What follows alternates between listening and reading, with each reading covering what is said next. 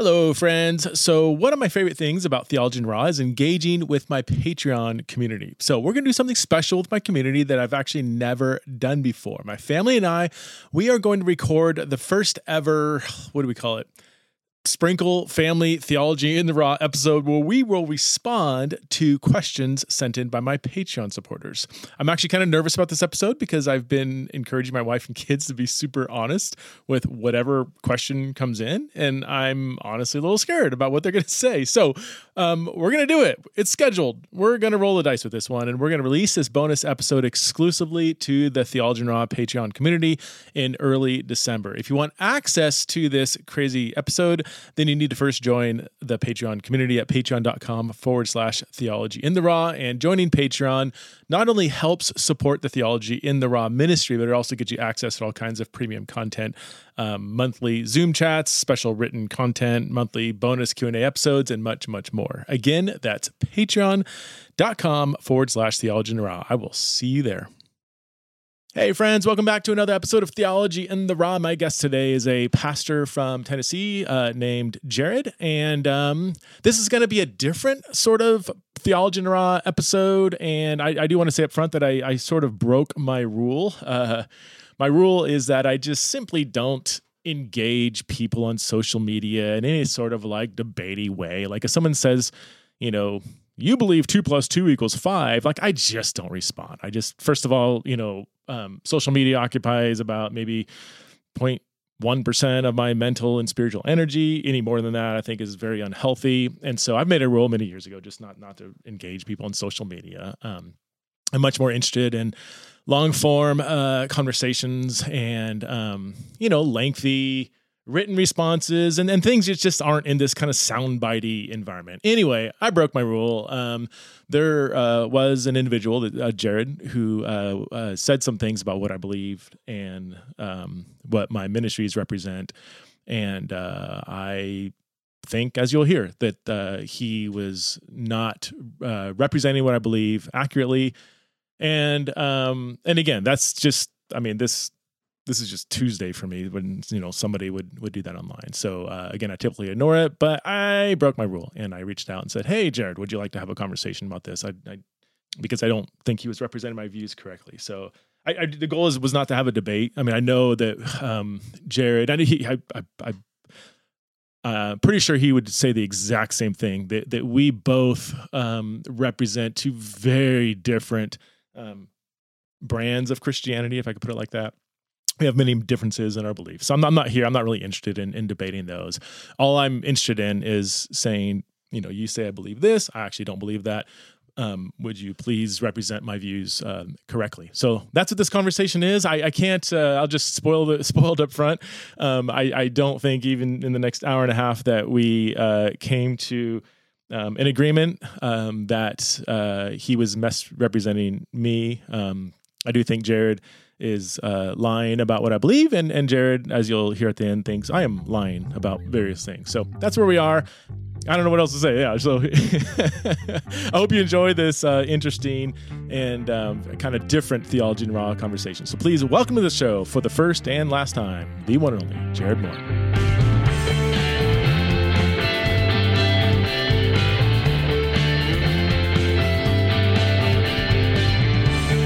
Jared, how are you doing this morning? I'm doing well. Just we've had a good day. Folks are gearing up for Thanksgiving and Christmas, and I always enjoy this time of year. Will you be taking the week off, or is it like still a busy week for you? You're a pastor, right? Yeah, I'm a pastor in Crossville, Tennessee, Baptist pastor, Southern Baptist, and I'll work till Wednesday, and then if folks need visits or something on Friday, or kind of as needed, but just not in the office as much. So Tennessee, whereabouts? I'm familiar with like the big cities there, Nashville, Knoxville. Whereabouts are you in relation to those? It's right in the middle of I-40 between Nashville and Knoxville. And probably what we're most known for now is we have a Buc-ee's. A what? A Buc-ee's. It's, do you know what a Buc-ee's is? I'm so sorry. I live north of the Mason-Dixie line, so so you're not a hillbilly, right? Well, I am from Idaho, so that could be another conversation. Sure. Bucky's is out of Texas. It's this giant gas station that has, I mean, it's probably got 250 gas pumps and food, and they've got a beaver that is their mascot. And so anyway, the first one in Tennessee was in Crossville. Okay. A bucket. Okay. I have heard that in your parts of the country, some of the best fried chicken is actually at gas stations. Is this correct? That's what I've heard too. I have not tried much gas station fried chicken. So yeah, well, that makes two of us. Well, tell us about yourself. So you're a pastor, and you are you married? Have kids? I assume. Yeah, I'm married with 4 children. I've been a pastor or in pastoral ministry in the SBC for 23 years, and went to SBTS for master's and PhD.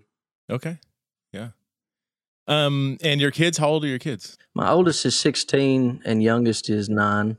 Okay, boys, girls? 3 boys and a girl. So we're these. I have 4 kids, 3 girls and a boy. My boy is my youngest, and so he's got 3 older sisters. So we're in similar state. So my kids are 14 through 20. So I guess just ahead of you. What's your if I can ask, what's your favorite thing about being a father? I always wanted a little brother. You know, I've always loved children, loved babies, and I would have 10 kids, but my wife is real tired, so we wore out, and she does most of the work. She stays home with the kids, and so we haven't had any more. But the favorite thing is just getting to love my kids, teaching them God's word. They have a love for the local church. They have a love for God's word, a love for truth, a love for worship. We're catechizing with Baptist catechisms like the Second London and the Hercules Collins version of the Heidelberg Catechism. Okay. And so they, they're at church every time the doors are open, and that's how they've been since they're little. And so we enjoy our children. I can't wait to be a grandfather, Lord willing, one day. They're just such a blessing. And I mean, they're sinners. They're, as Vodi Bakum says, what are they, vipers in a diaper or something like that when they're little. But there's just so much good there in the blessing of children. And I want to help and encourage folks to pursue that blessing. Yeah, it's I would say, yeah, I think being a father is probably my most meaningful and engaging and serious and also fun part of my life. I think through all the different stages, and I don't think there is any one stage that I love more than any other stage. I mean, every stage has its own challenges. We're in teenage years now, and it's got amazing blessings and unique challenges, But I do miss the stage when they were like 2, 4, 6, 8. They're all 2 years apart. I do enjoy my sleep now, which I didn't get a whole lot back then.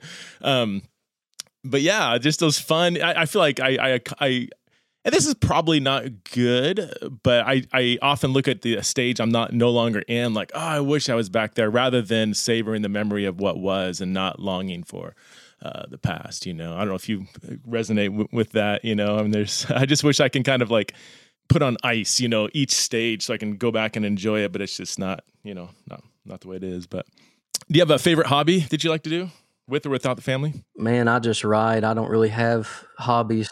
I write and work. Since my wife stays home with the kids, I'll try to write books on the side, or I sell Yu-Gi-Oh cards, sell sports memorabilia, things like that on the side. Really? So I don't really have hobbies. My hobbies need to make some money. Sports. Are you a football fan? I imagine not baseball, or?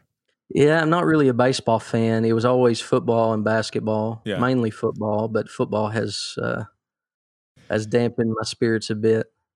Why, you have a team that's not doing well, or what? No, it's just all the critical theory stuff. Okay. Oh yeah. Yeah. I mean, to where making the game about something else. Okay. Yeah. Oh, I only watch baseball and really only follow. Well, yeah, I follow the Dodgers primarily. But yeah, I don't know if we had a really disappointing offseason or postseason, so I'm still a little bitter about that. But So the Dodgers. I want to say I've got an autograph from one of the old dude from the 1950s. He's not in the Hall of Fame, but he basically won the series for him. Does that sound right? I probably only know like the Duke Snyders and Sandy Koufax. They're on the Hall of Fame though. Back in the day, if you asked me 25 years ago, I'd probably know the entire lineup by heart of every year the Dodgers have played. But Yeah. I don't have time to keep up with history of stats like I used to. I used to be a nut when it came to baseball stats. I can tell you how many RBIs Lou Gehrig had in 1928. It was. I just got absorbed with the statistics of it. But that was pre life, ministry, marriage, kids, and all that stuff. So, well, let's jump in. So I'm a big fan of honesty, as I'm sure you are too. So I'm just gonna be honest. I had not heard of you before last week. I came across this tweet that you posted, which was a summary of Rosario Butterfield's address. And so I would love to talk about it because, to be honest, I don't think it represents what I believe well at all. And I'll just say, like, I'm perfectly comfortable, as I'm sure you are too, with theological differences. Okay, here's what you believe, here's what I believe. And maybe there's a place to debate those. I'm not really interested in that here today, unless we can kind of sort through some of the ways I think you have misrepresented me. So that's kind of where I would like to focus. So let me just read the tweet. You say, listening to Dr. Rosario Butterfield, what Christian ministries are heretical liars? Revoice, Preston Sprinkles, Exiles, and Babylon Conference, sponsored by his heretical Center for Faith, Sexuality, and Gender and crew. Obviously, I'm not part of Revoice. I have spoken there, but I'm not gonna. I'll let them worry about themselves. Crew, same thing. But man, I got the heresy card twice here: heretical liars, and then a heretical Center for Faith, Sexuality, and Gender. And then we can get in because then you summarize what heresies or lies that I have spread. So I'd like to end up working through those. But so this is not you. I mean, this is your summary of Rosario, but you believe this. I mean, you tweeted it, you endorsed it. These are very much like what you believe too, right? Largely. I'm open to hearing you defend why you believe you've been misrepresented. You may not be aware of this, but I contacted your ministry a couple weeks ago before all this kerfuffle and asked to come on your podcast to discuss my book that I've written on this subject, which is basically a lay version of my dissertation that was written against a lot of the theology that you teach. Okay. I typically don't, when people ask to be on the podcast, that's almost an absolute no when people ask. To me, that's a little odd to ask to come on somebody else's podcast. If a publisher contacts me, I get this a lot. Publishers will say, hey, we have this book coming out. I'm the publicist. Would you be willing to have it on? Even then, I typically take about maybe 10% of those that come my way. Like I typically like to have time to read the book ahead of time, but when you're getting 5 emails a day like this, I just can't do that. So yeah, and I didn't even know about the email person. I don't handle all that stuff. But that's what I figured. Yeah, whenever at the beginning here. Yeah. So let's.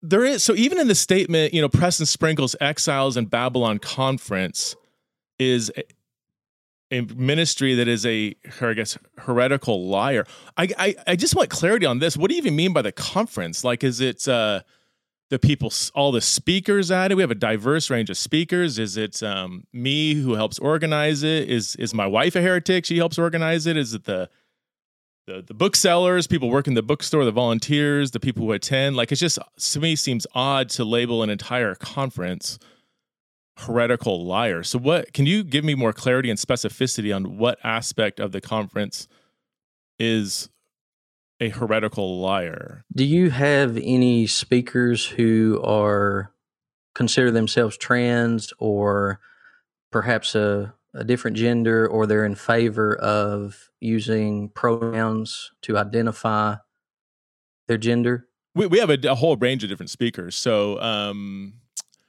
yeah, if somebody is speaking on sexuality and gender at the conference, which we've done now twice, we do require, like, I would never, I don't want to say never, because I'm all for if there's a public debate or something, obviously you would have somebody at the conference that holds to a different view. And we do some of those. We do kind of dialogical debates where we have people with different viewpoints to hash it out. We had different viewpoints on the doctrine of hell one year, different viewpoints on the problem of evil. So that would require us, obviously, to have people at the conference speaking the different viewpoints. That said, for me personally, if somebody is speaking into the conversation around sexuality and gender, I would only have speakers that affirm a historic Christian view of marriage, namely that marriage is by definition a union, a covenant union, lifelong covenant union between two people of different biological sexes from different families, and that all sexual activity outside of that covenant bond are sin. So that's it's a brief summary of the historically Christian view of marriage. Now, there's going to be diversity within that. Some people might use pronouns. Some people might not use pronouns. Some people might use different words to describe their experience. Some people might prefer same-sex attracted. Some people might prefer the term gay. And I know we're obviously have disagreements here. But yeah, so when it comes to people speaking on questions around sexuality and gender, I only have people that represent the historic Christian view. So to your question, so specifically, yes, I would have somebody that would be fine using someone's pronouns that do not match their biological sex, but match their gender identity. And other people that say, no, I won't use pronouns. Like I would be perfectly comfortable, all things considered, if somebody holds to differences on those issues. So if I'm hearing you say, the fact that, so say I have 18 speakers one year, if one of them or two of them holds to those pronouns, you would say that you would be comfortable saying the conference as a whole is a heretical liar. Is that right? Are you presenting these people as legitimate, faithful? Let me, before you answer that, can you answer my question Christians, though? Yeah. If one or two or three people maybe, again, holds to a historic Christian view of marriage, but might use someone's preferred pronouns, then you would be comfortable saying my Exiles in Babylon conference that I helped put on, I shouldn't call it mine, I helped put it on, is just categorically heretical. I would say categorically heretical if you're allowing heretical speakers to speak. It doesn't matter how many. If there's just one, imagine if this was another sin. Like imagine if someone, they're having a conference and, 90% of their people are biblically foundationally orthodox, but then they've got one that's a white supremacist that speaks. And I know this is apples and oranges, but you got to understand, when you talk about the biblical sexual ethic, you really think that there are people in church history who would go along with this identifying as a different gender or pronoun hospitality or all this nonsense that is just worldly. It's just worldliness. And so you are legitimizing, when you allow a speaker to come speak who's involved in that, you're legitimizing it, right? I mean, are you not? It's not a debate. I just want clarity on what you mean by that conference is heretical. So, I don't want to get lost in the weeds at this point yet that, if somebody uses the term, transgender to describe their gender dysphoria, you would say that's heretical, that's unorthodox, all that stuff. I'm perfectly fine with you having those thoughts. So if somebody is, just to get, and I'm genuinely I'm not trying to corner you, like if somebody is attending the conference, you're not saying they are a heretic, or like my wife or some of my kids help, with social media, like, are they heretics, or where do you draw the line between who is a heretic in their association with the Exiles in Babylon? Like Matt Chandler spoke at it, Francis Chan, we've had, Jackie Hill Perry. Like, if any other speaker comes, are they a heretic, or would you just simply say, I believe that the conference as a whole is a heretical conference, but like Matt Chandler isn't necessarily a heretic? I just want to shield my speakers too, because if they're not hearing the like, oh, I'm speaking at this heretical conference, what's the deal with that? I'm like, well, I'll trying to get clarity on that. I mean, I don't do guilt by association. I think it's unwise for a speaker to speak on the same stage with folks that have pronouns in their bio. Okay. And you, again, you have a problem biblically, and I think church history has a big problem with legitimizing those who would self-identify and participate in worldliness. It's just rank worldliness, in my opinion. I mean, biblically, I think I can prove that from church history. Like you speak of the biblical sexual ethic, but what about the biblical understanding of what sex is and gender? Oh yeah, we'll definitely get to there. Yeah, church history. Like, how would there's no way that these pronouns in bio and legitimizing that, and some of these folks even identify, contrary to their gender. Yeah, we'll get to that because I there's so many questions I have about what you even mean by that. The one, just in case you care, my audience, let's see. I have never had at a conference somebody who is biologically one sex and identifies as the opposite sex. I've never had that. I've never had somebody who is transitioned and is not embracing their biological sex as a fundamental part of the human identity. But again, this is going to take us far afield into the various ways in which the term transgender is used, the various implications of using someone's pronouns, or even giving space to have different viewpoints on that. But again, right now, before we even get into all that, I just want to get. I have no problem saying, you can still say, yeah, I hear you. Still think you're a heretic. I'm totally fine with that. I just want to make sure that my viewpoints are represented correctly. So let's get into some of the specific heresies and lies that we have spread. The first one is the one that I feel fairly well represented here. You say same-sex attraction is a sinless temptation and only a sin if you act on it. I might tweak the wording here. I think sinless temptation is a little odd. I think a temptation is not, I think it is by definition sinless unless you give into the temptation. Jesus was tempted. And again, we maybe can have that conversation, but which I think you're trying to say here, I'm like, I feel that's fairly accurate. Here's how I would, if you want to, I'm assuming you want to like represent what I actually believe fairly, right? Like that should go without saying. Like you're not trying to like straw man me or put words in my mouth that I don't believe. So here's how I have the most concise way I have worded it. Okay, that all sex outside of a male-female marriage is sin. And since we're talking about same-sex sexuality here, I would say including same-sex sexual behavior.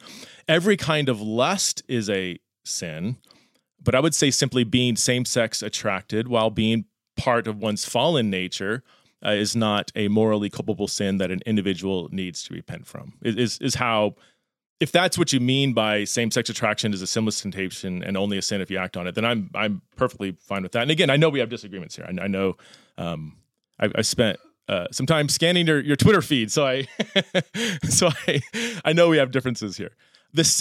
Any questions about that before we go to the second? Because I think the second, third, and fourth ones, and then several other things you've said about me on Twitter is really where I want to focus on. But yeah, biblically, what you just said, and according to church history, you would be a heretic.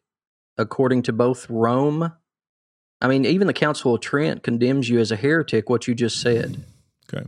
From the 1540s to the 1563, the Council of Trent, because you're saying that sin is based on the will. You're saying that it's based on mindful willing rather than the fact that it's not based on whether or not it's contrary to God. Same-sex attraction is contrary to God. It's contrary to his design. And instead, you're saying, well, only if you submit to it is it sin, even though it's coming from your heart, even though it's coming from your flesh, even though it was produced by the fall. I mean, biblically speaking, both Trent and the Protestants argued that anything in us contrary to God is morally culpable sin, and it's not determined based on whether or not you chose it. Mm-hmm. It's not based on, so you don't go to the mirror to determine whether or not you've sinned, you go to the Bible. Mm-hmm. And the Bible is very clear that we're to love God with all our hearts, souls, and minds. And so how does same-sex attraction, which has turned sexuality upside down, how can that ever love God? How can it ever love our neighbor?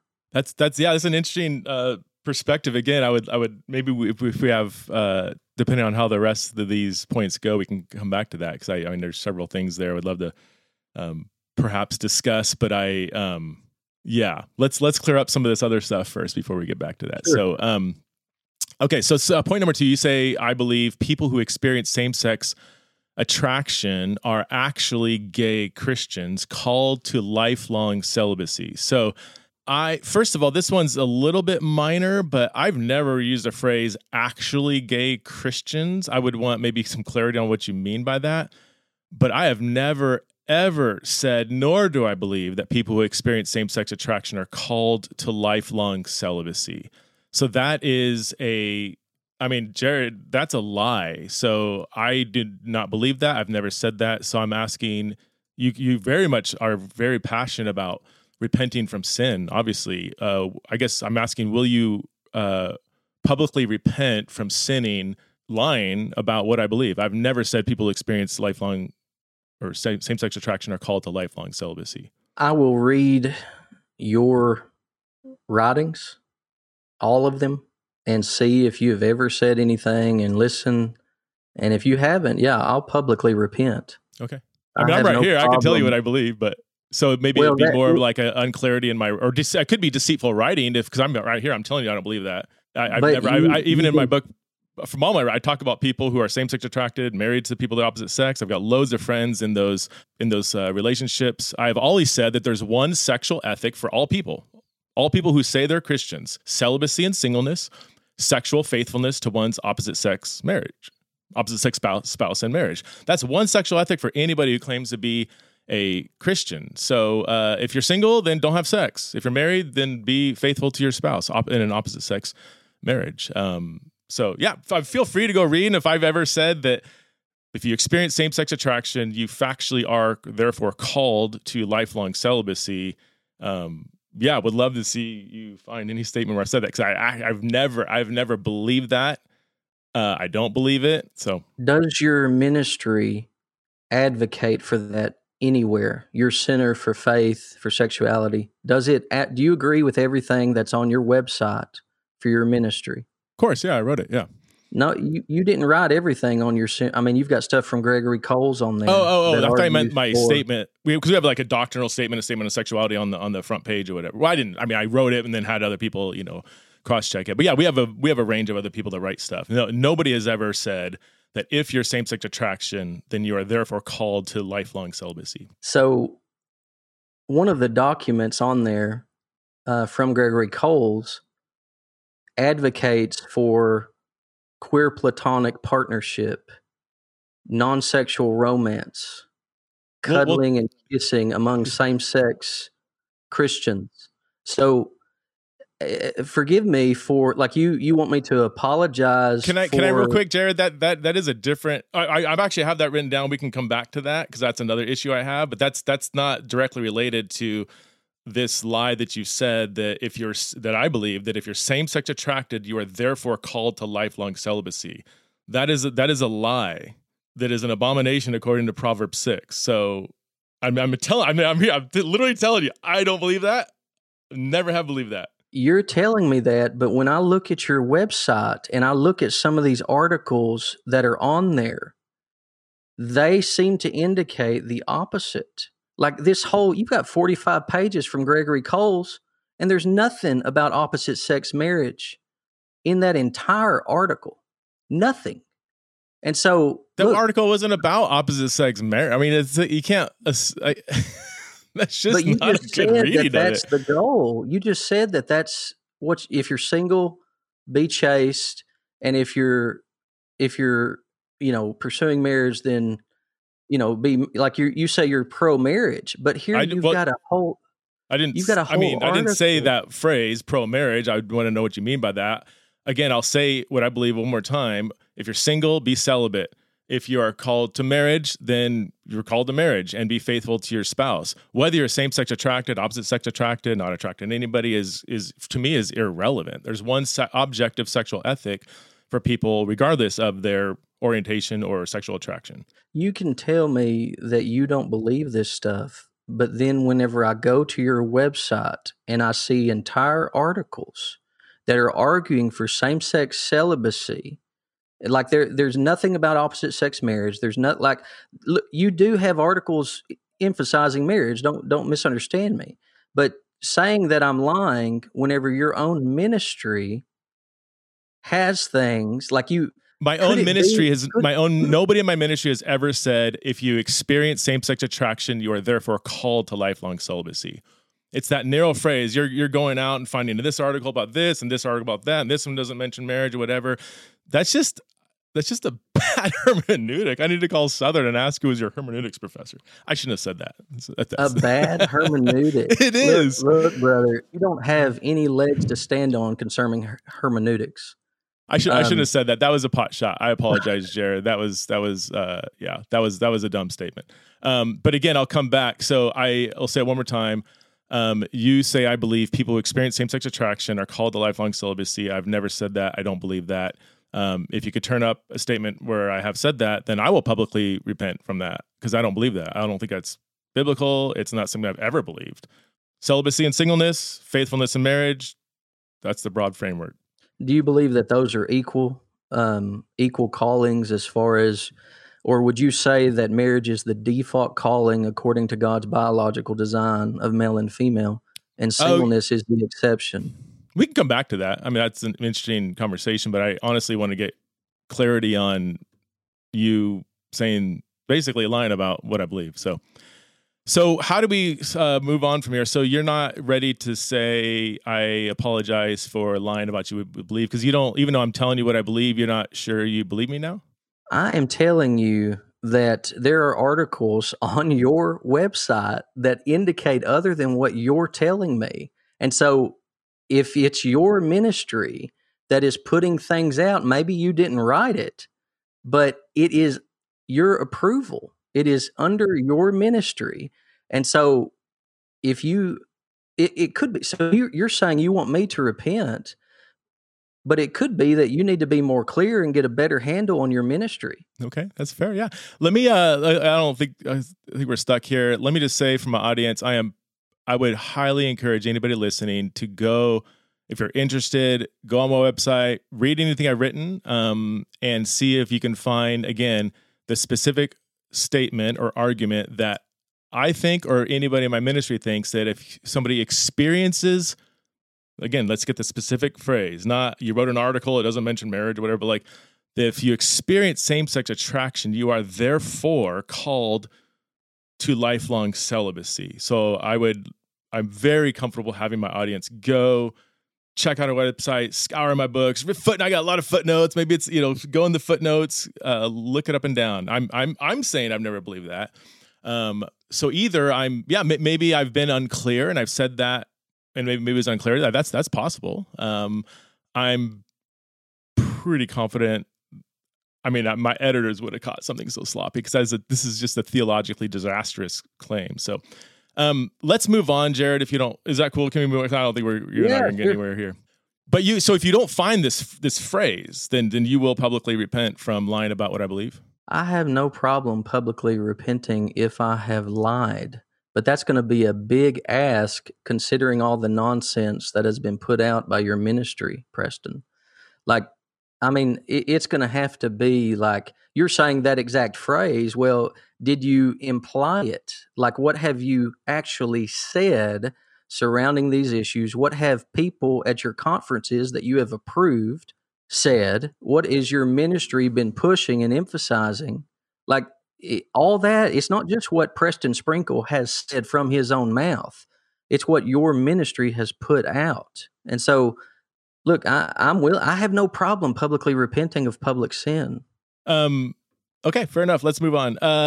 Number 3, you say people who experience same-sex attraction rarely I go, sorry. This is your, I guess it's your summary of Rosaria's summary of what I believe.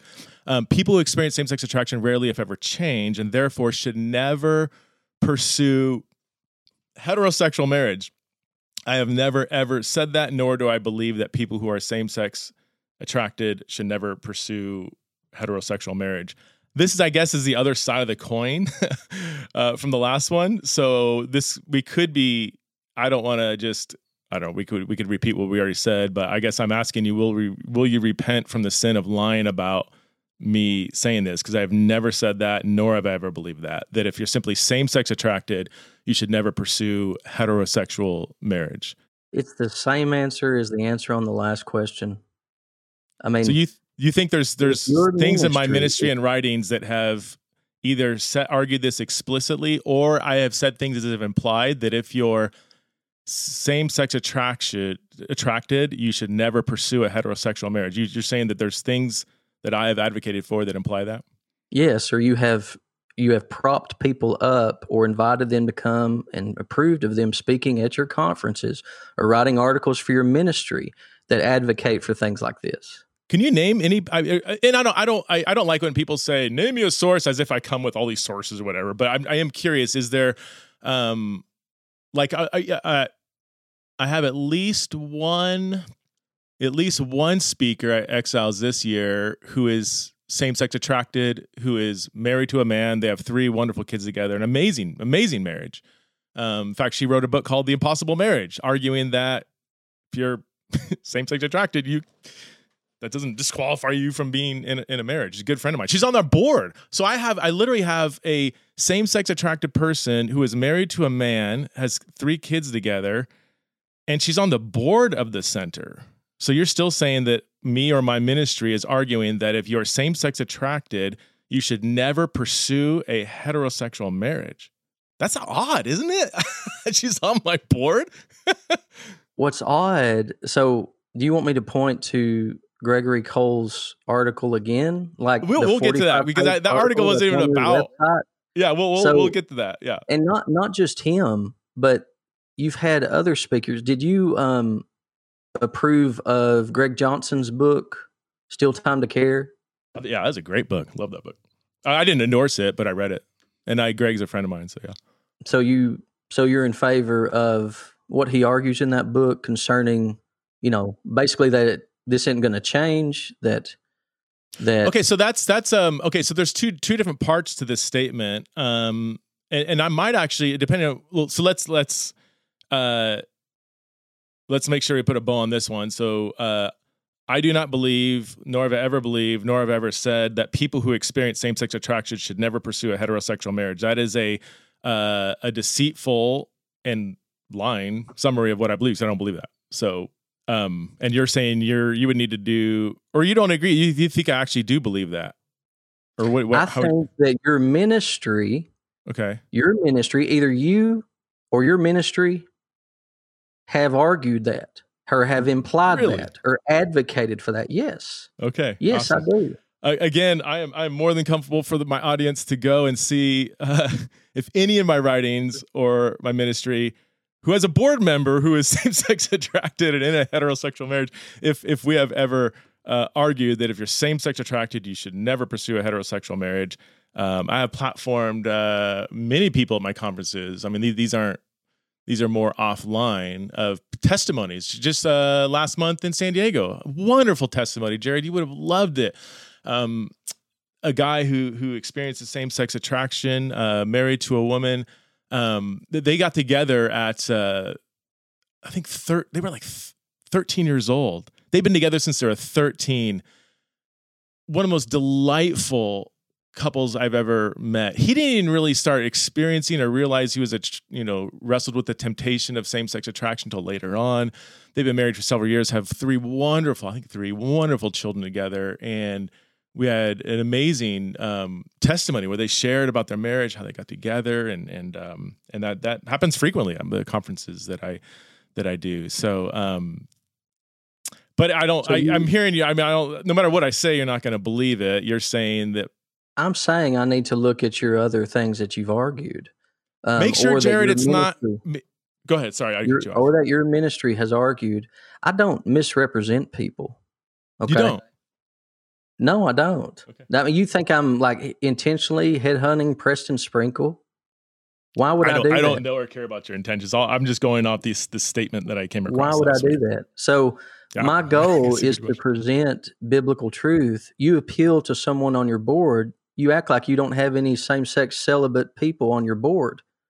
Or do you have any same-sex celibate people who speak at your conferences? Like, I am perfectly fine with somebody. Is this what? So I am perfectly fine with somebody being celibate and not getting married. Yes, I mean, Greg Coles works for us. We have several people in that category. I'm also equally perfectly fine with somebody same-sex attracted pursuing an opposite-sex marriage. But neither of these statements say that. You were saying if you experience same-sex attraction, your second point, they are therefore called the lifelong celibacy, or if you, and then therefore you should never pursue a heterosexual marriage. Those are two different things. I mean, that's odd if you're saying like, because I have somebody who is celibate and pursuing singleness and being faithful in that therefore I think that all people in that category should never get married. I mean, that's an odd deduction, don't you think? What I'm saying is that you're trying to say, well, you've got someone who struggles with same-sex attraction that is married, that somehow absolves you or somehow proves that you didn't say this or that your ministry has never said it. And I'm saying, no, you actually do have other folks. I mean, so if someone who is battling same-sex attraction is married, you're saying that proves that you don't teach this or that your ministry doesn't teach it, whenever you do have folks who are on the other side that are also associated with your ministry. But we can move on. It's the same answer for all these. If you say this does not describe you, then I will go back and look at your ministry and look at your conferences, look at your speakers, look at what you have sanctioned and approved of publicly. And if I need to repent publicly, I have no problem repenting. Let me just, maybe this will help. I'm going to go down. So, because I know that there's not a single person we have enlisted that actually believes this. Now, when you start to say, well, you said something that implies it, now we're in a weird subjective land that, I mean, what you say is implied, somebody else is not going to say implied. But again, I'm perfectly comfortable with my audience going and seeing if we have said or done anything that would imply that. But let me just go down the list of contributors here on our leadership. And our leadership team, just so everybody knows, is really broad. There's leadership team. It's anybody who's kind of done something at some point to contribute to our resources. We put them on the leadership team. This is not like an active leadership team. In fact, maybe even leadership team could be not the best phrase. Well, we use collaborative team. I guess that would be better. So let me just go down. So Greg Coles, he doesn't believe any of these things that you've said. Lou Phillips, no. Lori Krieg is in a mixed oriented, she's married to an opposite sex spouse. Roger Valchi, nope, doesn't believe that. Dave Beelan, nope. Nate Collins, nope. Brad Harper, no, not at all. Josh Butler, nope. Julia Sadusky, no. Yarhouse, no. Branson Parler, no. Peter Volk, no. Rachel Gilson is in a opposite sex marriage. Paul Eddy, absolutely not. None of our board members who I've already mentioned do. So nobody.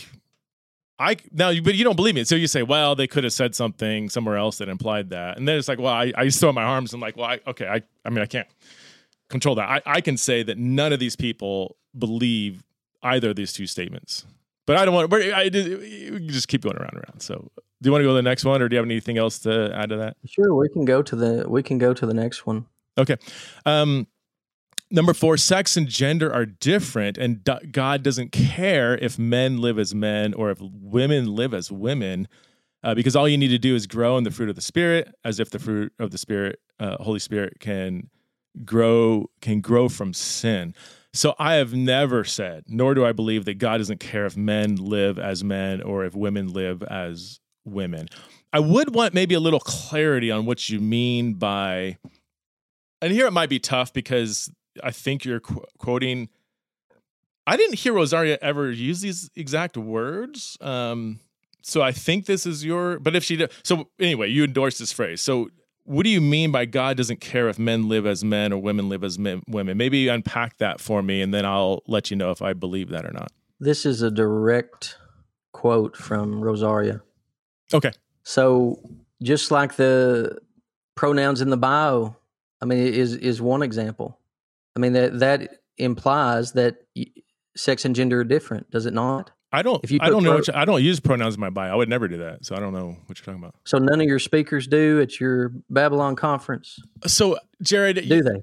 trying to unpack Exiles in Babylon for you is not going to make any sense because we have a diverse range of speakers. We do not have speakers that I agree with. I have speakers that come that I even invited people that weren't even Christians. Why? Because I want to hear from the story of why somebody was a Christian and is no longer a Christian. And I want to hear from the actual person. So the whole nature of the conference, you're not going to even be able to understand kind of what we're doing there. It's just going to be categorically different. That would take us too far afield. So no, I don't. So to state it, no, I don't police people whether they put pronouns or not to come and speak at the conference. And I know that probably doesn't make any sense to you, but I'm fine with that difference. I'm perfectly fine with you saying, I think therefore you're a heretic. I'm like, great, cool, let's move on. I'm just more interested in you accurately representing what I personally actually believe. So I have never said, nor do I believe that God doesn't care if men live as men or women live as women. Brother, by you endorsing folks that come and speak at your conference who teach things like this. I mean, Rosaria quoted who teaches that your conference. Who? Some of the speakers use pronouns in their bio. That's a different question. No, it's not. It sex and gender are separate. Like that's literally sex and gender. If you use pronouns in your bio, you're saying that sex and gender are separate or different because you're not necessarily. Identifying. Not necessarily. Well, then why do you have pronouns in your bio? You're trying to identify. I don't have pronouns in my bio. Let's get back. But you endorse people who do. You endorse people who do, and that's the issue, Preston. Like you're saying, you keep pointing to yourself. I never said this, but you publicly approve of those who say it. First of all, I don't publicly approve of that. That is a speaker's whatever they want to do. We don't police those things. If someone wants to use pronouns in their bio, then they can do it. If not, they don't need to do it. Whatever. There's no requirement for or against. To us, it's not. We don't police speakers and whether they want to do that. I'm more interested in God doesn't care that my ministry endorses or that I endorse that God doesn't care if men live as men or women live as women. I mean, I wrote literally a whole book on this topic. Have you read my book Embodied, Jared, or no? I would encourage you to go read it because I argue extensively in the entire book that biological sex determines whether we are male or female, that as Christians we should embrace that reality. And if we raise a question, Jared, the leading question I raise in that book is if someone experiences incongruence between their biological sex and their internal sense of self, which one determines who they are? How would you answer that? I'm curious how you'd answer that question. If someone experiences some kind of incongruence, they experience a disconnect between their biological sex and their internal sense of self, which one determines who they are? First off, let me just point out something, Preston. You don't want to answer that question? I mean, it's a real easy one, man. I'm throwing you a softball. No, I'm happy to answer the question, but you're moving on from something I want to discuss first. Well, this has to do with God doesn't care if men live as men or women as women live as women. I want to say focus on that specific phrase because this is one of the 4 statements that were said about me that is just fundamentally not true. I don't believe that. I don't say that. I have not argued. I've argued in a sense the opposite in my book. Again, maybe as a sub, I do want to get clarity on what you mean by men living as men. If you mean men, can't wear pink and can't grow their hair long and must like sports or some of these gender stereotypes, because some people mean that, Jared, or if a woman doesn't like to wear a pink dress and likes to watch action movies and smoke cigars, then she's like disobeying God because she's acting like a man. There could be some specifics of what you mean by living as a man, living as a woman, that maybe there we would have some disagreement that I'm happy to say, yeah, I don't believe what you believe with that. But I believe that God created that biological sex is a fundamental part of human identity. Genesis 1:27 makes that really clear. Judeo-Christian view of the human body never separates the human body from one's personal identity. So that's what I actually believed. I mean, I spent a whole book writing about this, argued extensively from Scripture, going through Genesis 1 1 and 2, 1 Corinthians 6, Romans. We looked at 1 Corinthians 11, looked at Deuteronomy 22, Romans 1, and other passages. So I don't think this is... Before I answer that question, I'm still on sex and gender are different. All right, you say we don't police whether or not folks use pronouns in their bio before they come speak at the conference.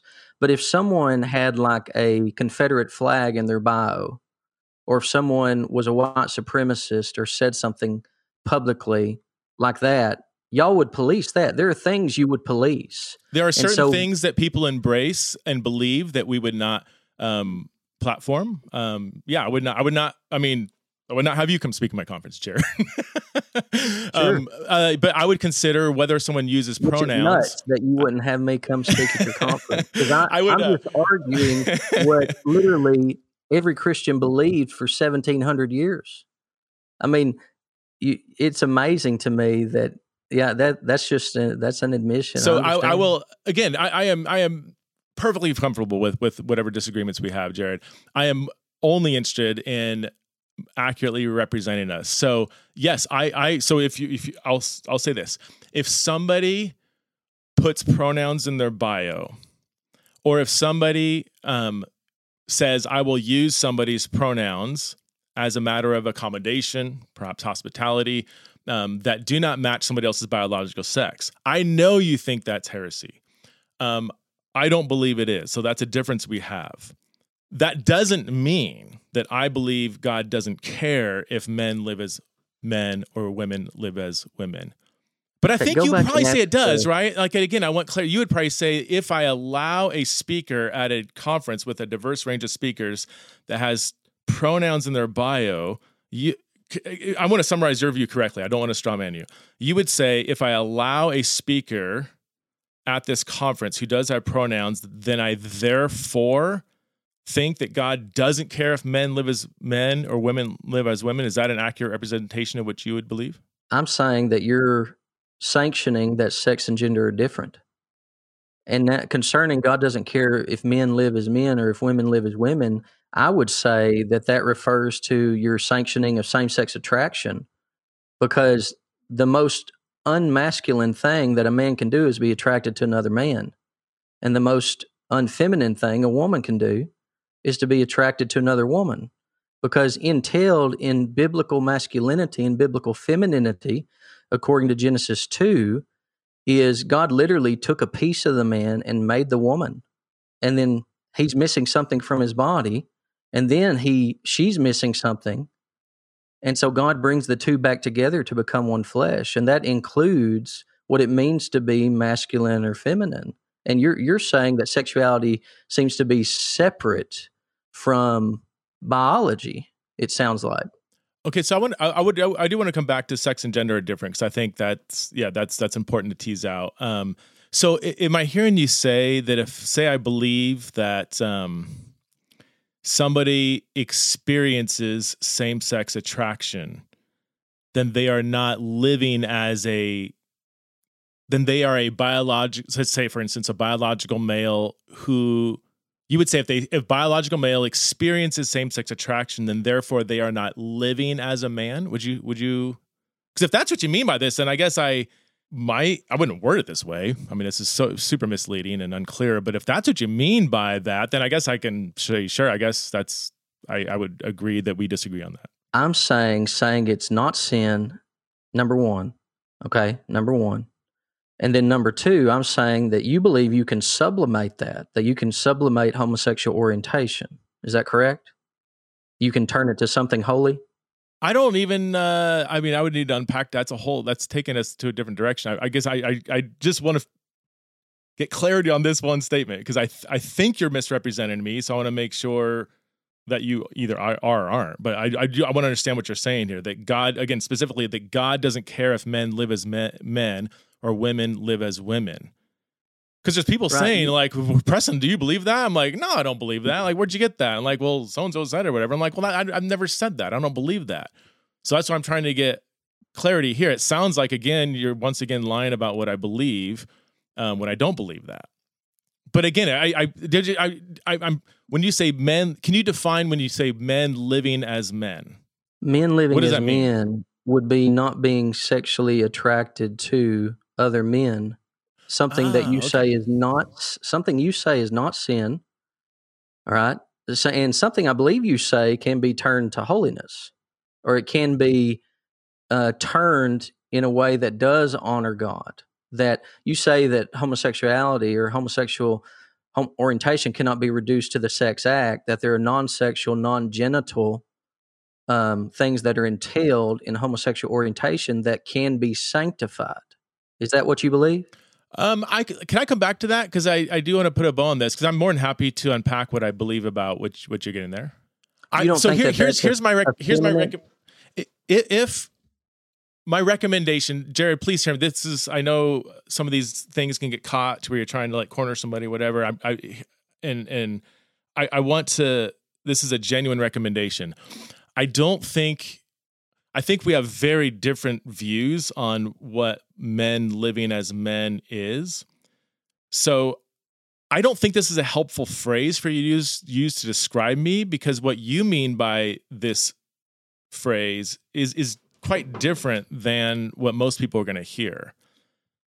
Like, this doesn't, if you want to say Preston believes that somebody can be same-sex attracted and still be a godly man as a man and remain single, how dare he? He's a heretic. If you want to say that, I'm totally fine with that. Because I actually believe that. I believe somebody can be same-sex attracted and be a godly man, depending on what they do with that attraction. So I totally believe that. I'm perfectly fine with you saying I believe that. But when you say I believe God doesn't care if men live as men or women live as men, and that's just at the very least, it's somewhere ranging between a full-on lie to a very misleading statement of what I believe. What if I say that Preston believes that a man who's having same-sex desires, that he can act on those and glorify God if they are non-sexual, non-genital? What if I say that? I don't even know what you mean. I would let me summarize. I mean, you could say Preston believes that simply being same-sex attracted is not a morally culpable sin. Same-sex lust is a sin.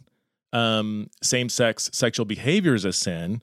But if you simply experience same-sex attraction, that is not what I would consider a morally culpable sin that somebody needs to repent from.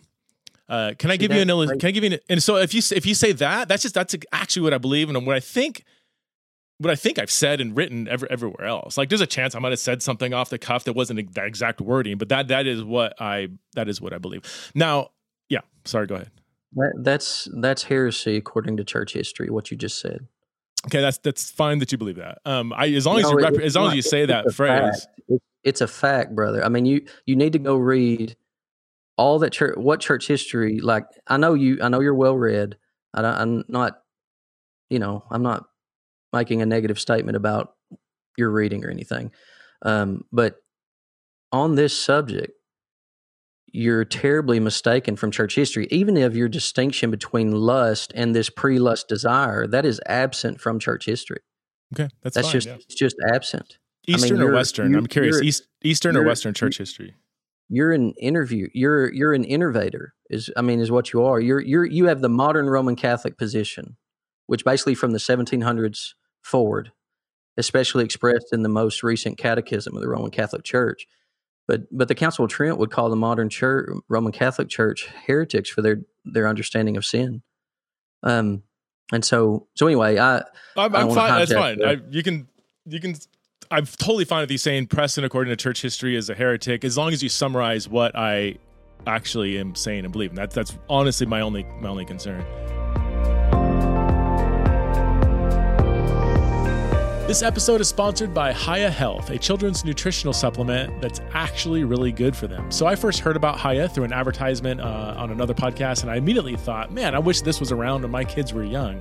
It can be so difficult. As you know, if you're a parent, you know, it can be hard to get your children to consume all the nutrition that they need, and this is where Hiya can help. Because let's be honest, most children's vitamins are basically like candy in disguise. They're filled with sugar, unhealthy chemicals, other gummy junk that kids shouldn't eat. That's why Hiya was created. It's a pediatrician-approved, super-powered, chewable vitamin. And while most children's vitamins are filled with sugar, Hiya is made with zero sugar and zero gummy junk. And it actually tastes good. Like, I tried it myself and I was shocked at how good it tastes for being so packed with so many vitamins and nutrients. Hiya is pressed with a blend of 12 organic fruits and veggies, then supercharged with 15 essential vitamins and minerals, including vitamin D, B12, C, zinc, folate, and many others to help support immunity, energy, brain function, mood, concentration, teeth, bones, and more. It's non-GMO, vegan, dairy-free, allergy-free, gelatin-free, nut-free, and everything else that you can imagine. So we at Theology and Raw, we worked out a special deal with Hiya for their best-selling children's vitamin. You can receive 50% off your first order. That's a lot. To claim this deal, you must go to hiyahealth.com/TITR. This deal is not available on the regular website, so you actually have to go to this website. So HIYA health.com/TITR. It's all in the show notes, and get your kids the full bodied nourishment that they need to grow into healthy adults. So I don't want to kick a dead horse here because there are a few other things to get to. I don't know. I'm kind of at a stalemate here on God doesn't care if men live as men. Let me just say it one more time, I guess. I think I don't believe that. I think we're going to have different definitions of what we each mean by men living as men and women as women. Well, I think encouraging someone to act on the non-sexual or the aspects of their same-sex attraction is you're essentially telling men that part of the way that Adam looked at Eve, they're looking at another man that way, non-sexually, because it comes from homosexual orientation, and you're telling them that it's okay to act on those desires that are not inherently sexual, but they're still from homosexual orientation, and that is encouraging a man to essentially act on a desire that Eve would have had, not Adam. Okay, and that is the opposite of living according to one's design, either male or female. It is effeminate to tell someone who's having same-sex desires that there are elements of that same-sex attraction that can be sanctified. Telling a man that. So you're telling him he doesn't have to live according to masculinity. What do you mean by, how would you define masculinity? That might be helpful. Well, it's definitely not acting on homosexual orientation, number one. Sorry, what do you mean by acting on? Like having sex with another dude? Or no, I'm talking about the same-sex friendships that your ministry advocates for. Okay, so the celibate partnerships, that is pure effeminacy that you're sanctifying. You're literally turning biological God's design upside down, just in a less heinous way than men having sex with men. But it is still encouraging what you say you don't believe. So you would say, and we'll get the celibate partnerships, because if somebody isn't familiar with that, we need to unpack what that means, and what we have actually said about that. So you would put that in the category, though, if two people are attracted to the same sex, they're committed to celibacy, and they are committed to a non-sexual lifelong friendship, that is an example of a man not living as a man. Would you say that that's true? It is, because you're arguing that it comes from same-sex attraction. Y'all aren't arguing for same-sex attracted men to go find opposite-sex women to befriend and covenant with, or anything like that. It's literally go find you desire same-sex intimacy because of your homosexual orientation, and you need to go fulfill that. That can be sanctified, is what I'm understanding your ministry argues for. So this is actually helpful. So if I believe that if you're a man and you're not actively pursuing a heterosexual marriage, then you are not living as a man. Would that be true? Is that what you think? That is not what I said. Okay. What I said was your ministry is advocating for gay Christians or same-sex attracted Christians to reject the same-sex sexual attraction, but to sanctify the same-sex attraction by forming these covenant friendships with the same sex, even covenant households. Okay, so it's the covenant friendships between two people who are attracted to the same sex that you would say that is by definition not living as a man. Is that true? Absolutely, because y'all include same-sex attraction in there. Okay. This isn't two dudes getting together, and that's not what it is. Like, y'all are arguing that these guys have non-genital desires for same-sex intimacy that can be fulfilled in same-sex friendships. So it's not the same as like me for having a friend that I'm super close with. That's not what you're advocating, because it is particularly gay or homosexual. Y'all include that in it. And I even read in your ETS paper that you did in 2014, you reference David and Jonathan and Jesus and John as examples of this. And that couldn't be further from the truth. So, okay, again, just to get clarity, I think the problem here, Jared, is that we have different definitions of men, what it means for a man to live as a man, a woman to live as a woman. I'm perfectly comfortable with those differences that we have. I still do think that when you say, I believe God doesn't care if men live as men or women live as women, that I'm perfectly fine, for instance, with a biological female transitioning and identifying as a male and vice versa. That's what when I hear this phrase, that's where my mind goes. But you haven't even really mentioned that. You keep talking about like sexual attraction and covenant, partnerships or friendships or whatever. I feel like this phrase doesn't capture it. It misleads people regarding what I actually believe. Because I think I think a lot of people would probably hear what I hear when I hear this. God doesn't care if men live as men, women live as women. I don't think people are going to say, well, so you think that people can be same-sex attracted and be celibate and single and have a lifelong friendship with somebody else who is, celibate and single or whatever. Like, I don't think most people are going to go there when they hear that phrase. So I do think it's misleading. If you want to say, I think Preston's a heretic for not condemning so-called celibate partnerships, which we still need to get to, Jared. I understand that. I'm perfectly fine with that. I just think this phrase isn't the best summary of what I actually believe. Do you usually make a practice of, I quoted Rosaria. This is my understanding. What I just shared with you is my understanding of what she said. Okay. So, I mean, you can say that people hear something differently. That's not what I heard. I just shared with you what I heard.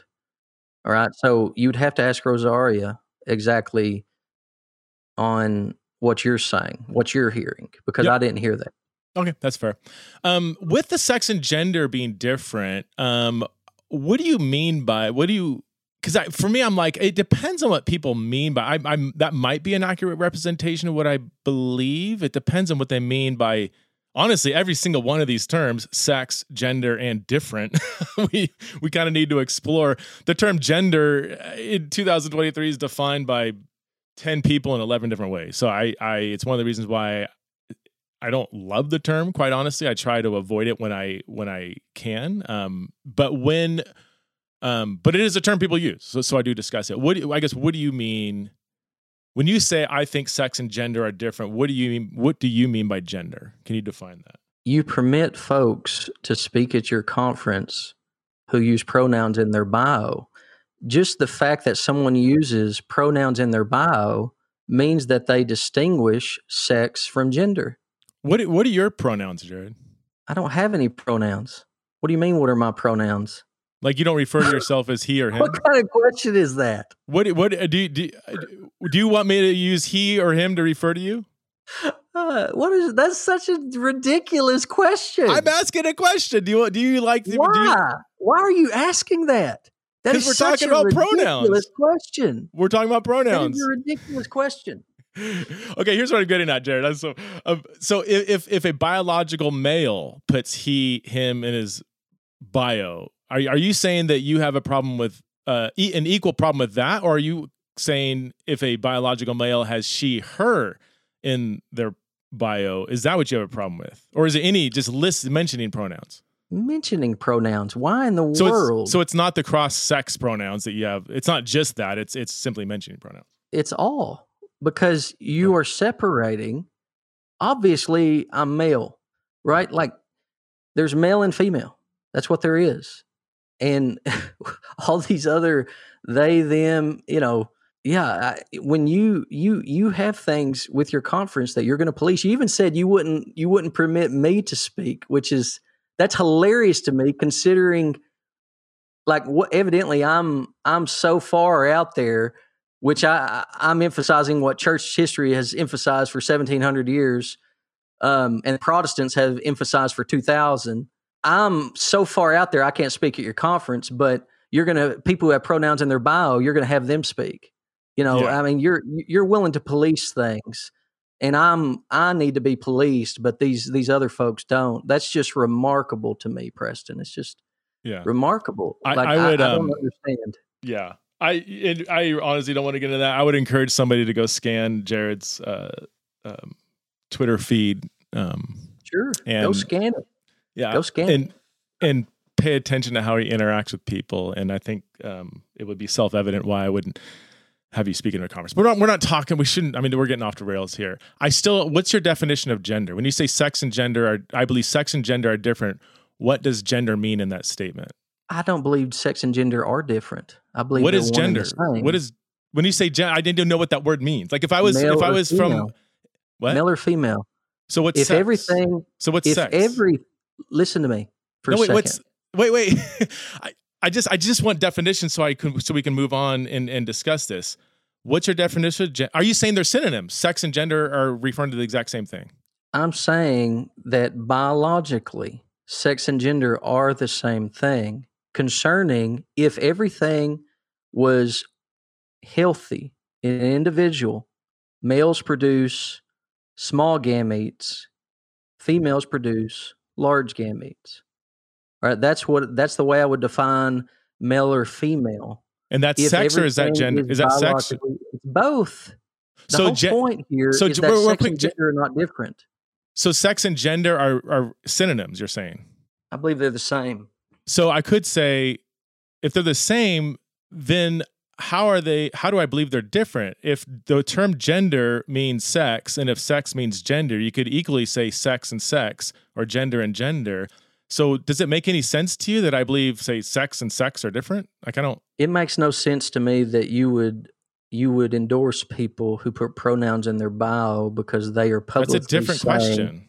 They're publicly saying that their sex is different from their gender. That's what they're saying. Gender? What's gender mean? I still when the word gender comes out of your mouth, I still don't. You just said that gender means sex. So if you put pronouns in there, someone puts pronouns in their bio and gender means sex, and you're saying that sex and sex are different. I don't know what you mean by gender. Listen for a second, please. Okay. So they're saying sex and gender are different. I'm saying gender? They're not. So what's okay? They're saying, okay. They're saying sex and gender are different. I'm saying they're not. Okay. Do you understand the difference? Well, I'm not quite sure yet. I'm trying to get there. You use the term gender as a synonym for sex. So there is, and you're trying to summarize what somebody else means by gender. Maybe that's where we need to go. What do you think? Because this is a claim. Can we deal with me first and then talk about other people at the conference? Because that's just, you keep bringing it to like speakers on my conference, and it's just a whole nother conversation about the nature of the conference. But your conference was named by Rosaria is the only reason I'm mentioning it. Like, I didn't say this, but this is what Rosaria says. You asked me why she says things like this, and then I point out this about your conference, and you're like, well, we don't police whether or not people use pronouns in their bio. But by someone using a pronoun in their bio, they are separating their biological sex from their gender. They're saying, obviously I'm male or obviously I'm female, but here are my pronouns. Well, why are you listing your pronouns if sex and gender are the same thing? Not everybody that lists pronouns in their bio would agree with that statement. But again, that's taken us. I mean, people put pronouns in their bio for all kinds of different reasons. So they're not necessarily saying, I believe sex and gender are different. What do you think people mean by gender when they distinguish between sex and gender? Because I'm not 100% sure I would even agree that I think. So here's where I'm coming from. I'm not quite sure if this is an accurate representation of what I believe, because I'm not sure, I guess, what you mean by gender. If you mean one thing, then I would say, no, I don't think sex and gender are different. If you define it another way, then I might say, yeah, according to that definition, I might say, yeah, I think that those are different. Or I can maybe, do you want me to state what I've told you that I believe that gender and sex are the same thing, that they're determined by God. And you cannot self-identify contrary to your biology, contrary to God's design of you. But that is what the distinction, when you say that sex and gender, or when you say the pronouns or something, biblical or something that I can use and be faithful to the Lord, you're separating your gender from your biological sex by someone saying, "What's my gender?" Pronouns are it is something pretend like I don't speak English. So instead of using the term gender, maybe insert a definition for this word that I'm hypothetically unfamiliar with. Because again, the term gender can be used so differently by different people. I need to know, when you say you separate sex from gender, I need to know what you mean by the term gender, because that's a claim about what I believe. What am I separating? Biology from saying what you are. Like biology from, like, it's the same thing as someone who is a biological male saying they're a woman. They're separating how God designed them from what they are saying they are. They're saying their gender is different from their biological sex. Someone who uses pronouns in their bio are at least implying the same thing. I still hung about the gender thing, Jared. So if somebody is separating sex from gender, they're separating sex from fill in the blank. They're separating what they are biologically from what they say they are. They're identifying contrary to their design. It's based on a choice in the head. Like they're saying something contrary to God's design. So if that's what you mean... If that's what you mean by people that claim sex and gender are different, then I don't believe that. Because again, I've already argued extensively in my book Embodied that biological sex determines who you are. If you are biologically male, then you are factually male, regardless of whatever incongruence you experience. I mean, it took me 7-8 chapters and 3 years of research to argue that. So then why would you have someone speak at your conference who has pronouns in their bio? First of all, you are assuming that if you simply list pronouns in your bio, that you therefore believe sex and gender are different. That is not necessarily the case. And you and I can disagree to disagree on that. You think by definition, if somebody lists pronouns in your bio, then therefore you do think that people who are male can, say, identify as female. I'm saying that's just factually not true. I know people that list their pronouns in a bio for all kinds of different reasons. Jared, maybe it would be helpful. I purposely don't list my pronouns in my bio. I think it actually reveals a certain view of a theological anthropology that I don't agree with. But this is not, to me, a matter of like, where if somebody does list their pronouns in their bio for various reasons, that I would therefore not have them speak at the conference. This is more just the nature of the conference that you're never going to understand, Jared. That's just not, and I'm not here to convince you like, no, the Exiles in Babylon conference is something you should agree with. Like, I know that that's not going to happen. I am just more interested specifically in people representing what I actually believe, and perhaps by extension, what, my ministry believes. I'll leave it at that, because the Exiles is just, we're not going to get anywhere on that. So for my audience, I mean, if they're not familiar, so Exiles is a place where we have curious conversations with thoughtful people. There is no doctrinal statement people need to sign to come. We have a range of different viewpoints. We often have debates. Like in this year, we have three different perspectives on politics. where we have a left-leaning Christian, a right-leaning Christian, and a more anti-partisan Anabaptist Christian. They're going to present their viewpoints, and then they're going to engage in a lengthy dialogue with each other, and there's going to be differences. So by definition, Exiles has a range of differences that we represent. So, but you wouldn't let me come speak though. Like that, it's just amazing because evidently my tone online is not to your liking. But if I had pronouns in my bio and I was whatever your arbitrary definition of sweetness online is, I'm just direct, man. I believe, because I believe the Bible's the words of life. I believe when it cuts us to send us running to Jesus. And I have no problem being direct. And I appreciate you having me on to be direct with me, because I think that's biblically lacking. And just honestly, man, I would love to publicly debate you on this first point concerning same-sex attraction formally. Yeah, I'm honestly not even interested in that.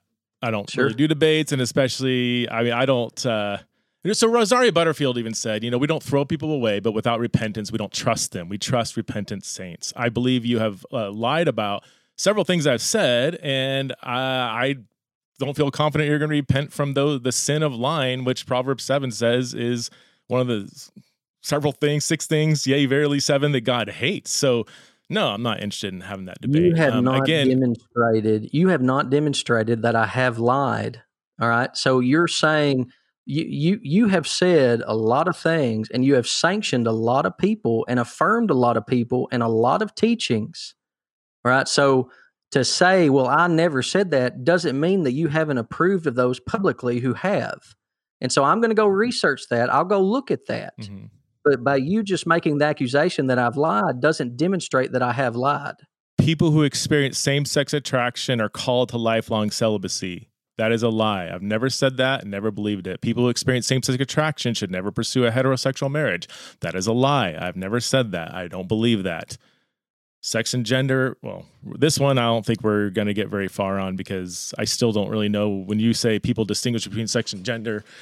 Well, I guess I did get a little more clarity on that, so that's helpful. I don't think when you say God doesn't care I believe God doesn't care if men live as men or women live as women. And I think that is at the very least a gross misrepresentation of what I believe. So, but you haven't read my book, so I don't. In a sense, I'm like you're. It's not about book. It's about, I believe that sexuality is entailed in biology, and you seem to not believe that. You seem to believe that that a homosexual orientation is masculine. And I'm saying it's not. Like, do you believe a homosexual orientation is masculine? I don't even know what you mean by both those phrases. Like, what do you mean masculine? What do you mean orientation? Like, we're going to have different categories of these things. And here I'm just so not interested in like debating these categories with you. So let me publicly say, Jared, and I'm not confident this is going to change into your mind, but maybe for my audience. So, up until several decades ago, people used sex and gender as synonyms, like Jared does. The term gender refers to biological sex. The term sex refers to biological sex. Up until about 50 years ago, people started to make a distinction between biological sex and what some people might call the psychological, cultural, and social aspects of being male and female. Maybe we can even say like masculinity and femininity. So and so some people would use the term gender now to refer to those psychological experiences or social roles that men and women play. Now, I'm not even saying I agree or disagree with those distinctions. I'm just saying these are how the terms are used in common discussions around trans identities. So I first like to understand how people are using their terms so that I know what we're even talking about, which is what I've tried to do with you when you use the term gender. So it depends what people mean by gender, whether I would sign off on, I think sex and gender are different. If what they mean by gender is like masculinity and femininity, and these categories a lot of times are just culturally defined and influenced. If a person is, again, if a female cuts her hair short, loves sports, smokes cigars, loves action movies, hates chick flicks or whatever, some people would say, wow, she's kind of masculine. I'm going to say whatever term you want to, and if someone says, well, that's her gender, masculine, I'm like, you know what? I don't even think that's helpful. In fact, I don't even think I like to say a female is a female, a male is a male, and they're going to have all kinds of likes and dislikes and interests in the world. And I think a female should identify as female and a male identify as male. Is the term gender helpful to use as a word to describe these largely personality differences? I don't think it's that helpful. Yeah. I don't even, when people say you distinguish between sex and gender, honestly, these are such broad debated categories. It's hard for me to understand. Like, I'm not even sure what people mean by that. I don't know if there's that. I probably confused you more than I helped, Jared, right? Is that, I mean, I don't, I'm not thinking of any of those things. I'm talking about biology. I'm talking about separating. Again, it's back to the pronouns. I think it's an implication in the pronouns, and by you sanctioning folks and approving of folks who use pronouns in their bio to speak at your conference and to write it, or things that you approve of or people that you approve of that have done this, is a statement concerning you as well. Like you can say you don't, but you at the very least have approved of those who do. It's not a lie. It's not a lie, because again, the original quote with Rosaria was not just Preston Sprinkle. It was Preston Sprinkle's Babylon ministry and your Center for Faith. So she pointed out, I mean, that's a whole bunch of people. That's a whole bunch of people involved in your conferences, a whole bunch of people involved in your ministry. And it includes anything that you've sanctioned concerning what they've said as well. Let's, Jared, I'm sorry, we are getting, I have another meeting here in a second. There's two more things I want to identify that I believe you have lied about. The first one, this is a softball, so this should be an easy, quick repentance on your part. Crew has asked Preston Sprinkle to oversee its sexuality curriculum. This is meaningless. Huh? That's Rosaria. So you don't necessarily agree with that, or you don't? Okay, so you don't. You can neither confirm nor deny that statement. So just from what I've seen from Crew's documents, you are heavily involved in their curriculum. Now, are you not? They never asked. I don't oversee any of their sexuality curriculum. No. Many ministries. What I'm asking, were you heavily involved in their curriculum? Are there videos of you in their curriculum that folks have to watch? I'm going to use the actual wording here. Crew asked Preston Sprinkle to oversee. I'm a big language guy, man. I like to go at what people are actually saying. Rosaria, you're involved in Crew's curriculum. There's no doubt about that. You're involved in Crew's curriculum. The question you're talking about oversee. Well, I didn't oversee it, but are you heavily involved in Crew's curriculum? What do you mean by heavily involved? I've never written anything. They use our resources. Loads of ministries use our resources. Liberty University uses our resources. InterVarsity uses our resources. Tons of people use our resources. So if you think that people simply tap into our resources or read my books, is anybody reading my book? Does that mean I'm heavily involved in their whatever, if they use my book or use our resources? If that's your definition of heavily involved, then sure, I'm heavily involved in thousands of people's lives and you are too. People read your book. If I read your book, does that mean you're heavily involved in my ministry because I read your book and maybe drawn some helpful things from it? If you put a curriculum and you have your whole board go through it and I'm teaching on some of those videos that they're watching, then I'm heavily involved in that curriculum. So you could actually be heavily involved in our ministry. Because we might, if we use your book and draw things that we find are biblical and eat the meat, spit out the bones, and quote from Jared saying, "Here's some things Jared says," then you are heavily involved in my heretical ministry, Jared. That is interesting. It's exactly what you said. I mean, it's just logically that's the same thing, right? You're saying if people use something I said, then I personally am heavily involved. That's fine. So the only problem I have no problem if you're like, yeah, that's what you mean. That's what it means to be heavily involved. I have no problem with that. Let me phrase it this way. Wait. I'm specifically that I am overseeing their sexuality statement. That is factually wrong. I am not overseeing it. This is a softball, man. It should be easy. You just say, oh man, okay, well, I heard you were, but I guess you're not because you're factually not. So yeah, I apologize. I repent from my sin of misrepresenting you. Money, Preston. Has Crew paid you any money? Has Crew paid me any money? First of all, I honestly can't even remember if they like paid for my resources. Our resources are paid resources. My books are paid books. So do you know, has Crew paid for using your materials or your videos for their curriculum? Our videos are, we have paid resources and free resources. So by definition, if they're going to use a paid resource, they would have to pay for it. There's loads of organizations that pay for our resources. I'm more interested, again, I'm not going to show you my checkbook. I'm not going to show you my bank account or whatever. All I want to say is factually wrong to say I oversee Crew's sexuality curriculum. Well, then take that up with Rosaria. I quoted Rosaria. Take it up with her. Okay. So if you, I thought you. I mean, again, I thought you agreed with this statement. So if you quoted someone who said something that they had the research, and you quoted it, I'm assuming that she understood that you were over that. And if you're asking me if I would quote somebody that I haven't verified, no, I would never quote somebody saying this is true, and someone's like, "Have you verified that?" Nope, but I still think it's true. No, I wouldn't do that. Okay. Can I point out there's one more thing, Jared? Gosh, I'm going to have another meeting that's going to pop in here in just 1 second. You say Preston Sprinkle's ministry, the Center for Faith, Sexuality, and Gender advocates for LGBTQ, quote, queer platonic partnerships, non-sexual romance, cuddling and kissing, snuggling in bed. And then you mentioned, for some reason, Rachel Gilson being part of our ministry, not involved in this paper, but and then even Rebecca McLaughlin pointed out that this paper is not advocating for. We say that explicitly in the introduction and in the conclusion. I would encourage people to go in this paper.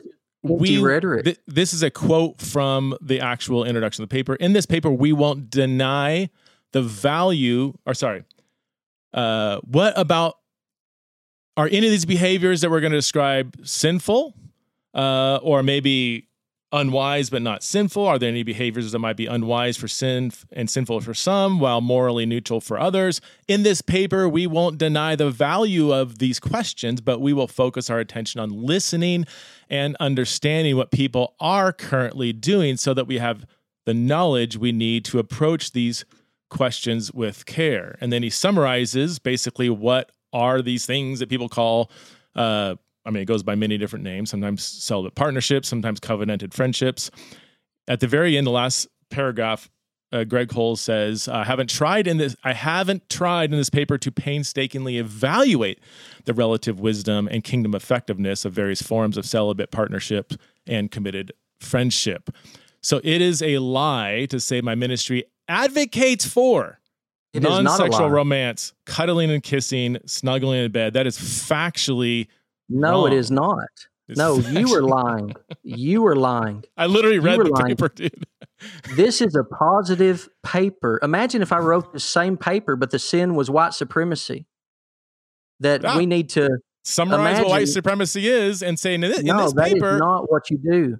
That's tell exactly people what we do by definition. I could read it again. No, I won't read it. I'm out of time. People at the very end, don't leap to conclusions about how a particular celibate partnership or committed friendship works. Second, remember that there are relatively few models of celibate partner. Like, you're telling people to go easy on these people who are involved in this. Like, you're telling them, you're giving directions. Third, when it comes to the question of appropriate boundaries on several different registers, including not just the physical and emotional intimacy, but also language use, finances, openness to adding members, and so on, consider the possibility that wisdom may dictate different answers for different types of people. This is advocating. That's advocating. Summarizing what they are. You didn't summarize. You're giving directives at the very end, Preston. This is just empty rhetoric. You are lying. You need to publicly repent on this. That is a lie, a bold-faced lie to say you're not advocating for this. You put that in the most positive light possible. We described, I would encourage my audience to go check it out. This is free on our website. It's called Understanding Celibate Partnerships and Committed Friendships. Centerforfaith.com. You want to check it out. It won't cost you an email. So No problem there. I'm more than happy for my audience to actually read this article and what we explicitly say that we're not advocating for, but I'll leave that up to the audience. Jared, I guess we will once again agree to disagree. Would really, really love for you to represent my viewpoints correctly. And then I'm fine, perfectly comfortable with the agreement to disagreement. But please do, before you and before God, don't lie about what I believe. I did represent you accurately on that. That is a bold-faced lie on your part. I'm not going to back down from that, because you can say you're not advocating, but then you spend 40-something pages advocating. All right, Jared, I got to run. Thank you so much for your time. Really appreciate you. Okay, hey friends, I wanted to offer some afterward type thoughts on this conversation. It's been a few hours since I got done recording with my guest, and a bunch of stuff came to my mind. I'm like, man, I'd love to just kind of clear up some things for y'all. So in no particular order, I want to first of all begin by apologizing again for the real immature comment that I made about Jared's hermeneutic professor at Southern Seminary. Not only was that just immature and dumb, it could be taken as a negative statement towards Southern Seminary, and I just absolutely didn't mean that, and I apologize for saying it. I have lots of respect for many professors at Southern. I have many friends that went there. Dear people in my life that I have mad respect for teach at Southern or have gone to Southern. So that was dumb, and I apologize for making that comment. Also, just to clarify, so I didn't bring Jared on to debate our differences. That was not the purpose of this conversation. That was would never have done that. Would never have brought him on to debate. I'm not really interested in that at all. So there was a few times when I know he wanted to debate certain points, and I just didn't want to go there. There's other times I think we kind of did go there, and you saw how it went. That's exactly why I don't want to debate differences. All I wanted to do is to challenge him to stop lying about what I actually believe. So I hope that was clear. There's times when he wanted to debate certain points, and I'm just not interested in debating with him. I don't like the debate genre personally. Some people love it and they're really good at it. Sean McDowell is a great example of, I think, somebody who handles debates very well. I think he's honest, he's forthright, he's clear, he can think well on his feet. For me personally, I'm never been interested in those kind of like debate conversations. I don't mind written debates where you can have time, or you have time, like where you post a blog post or something and somebody else responds, or obviously, critical reviews of something I've written. I like that better personally.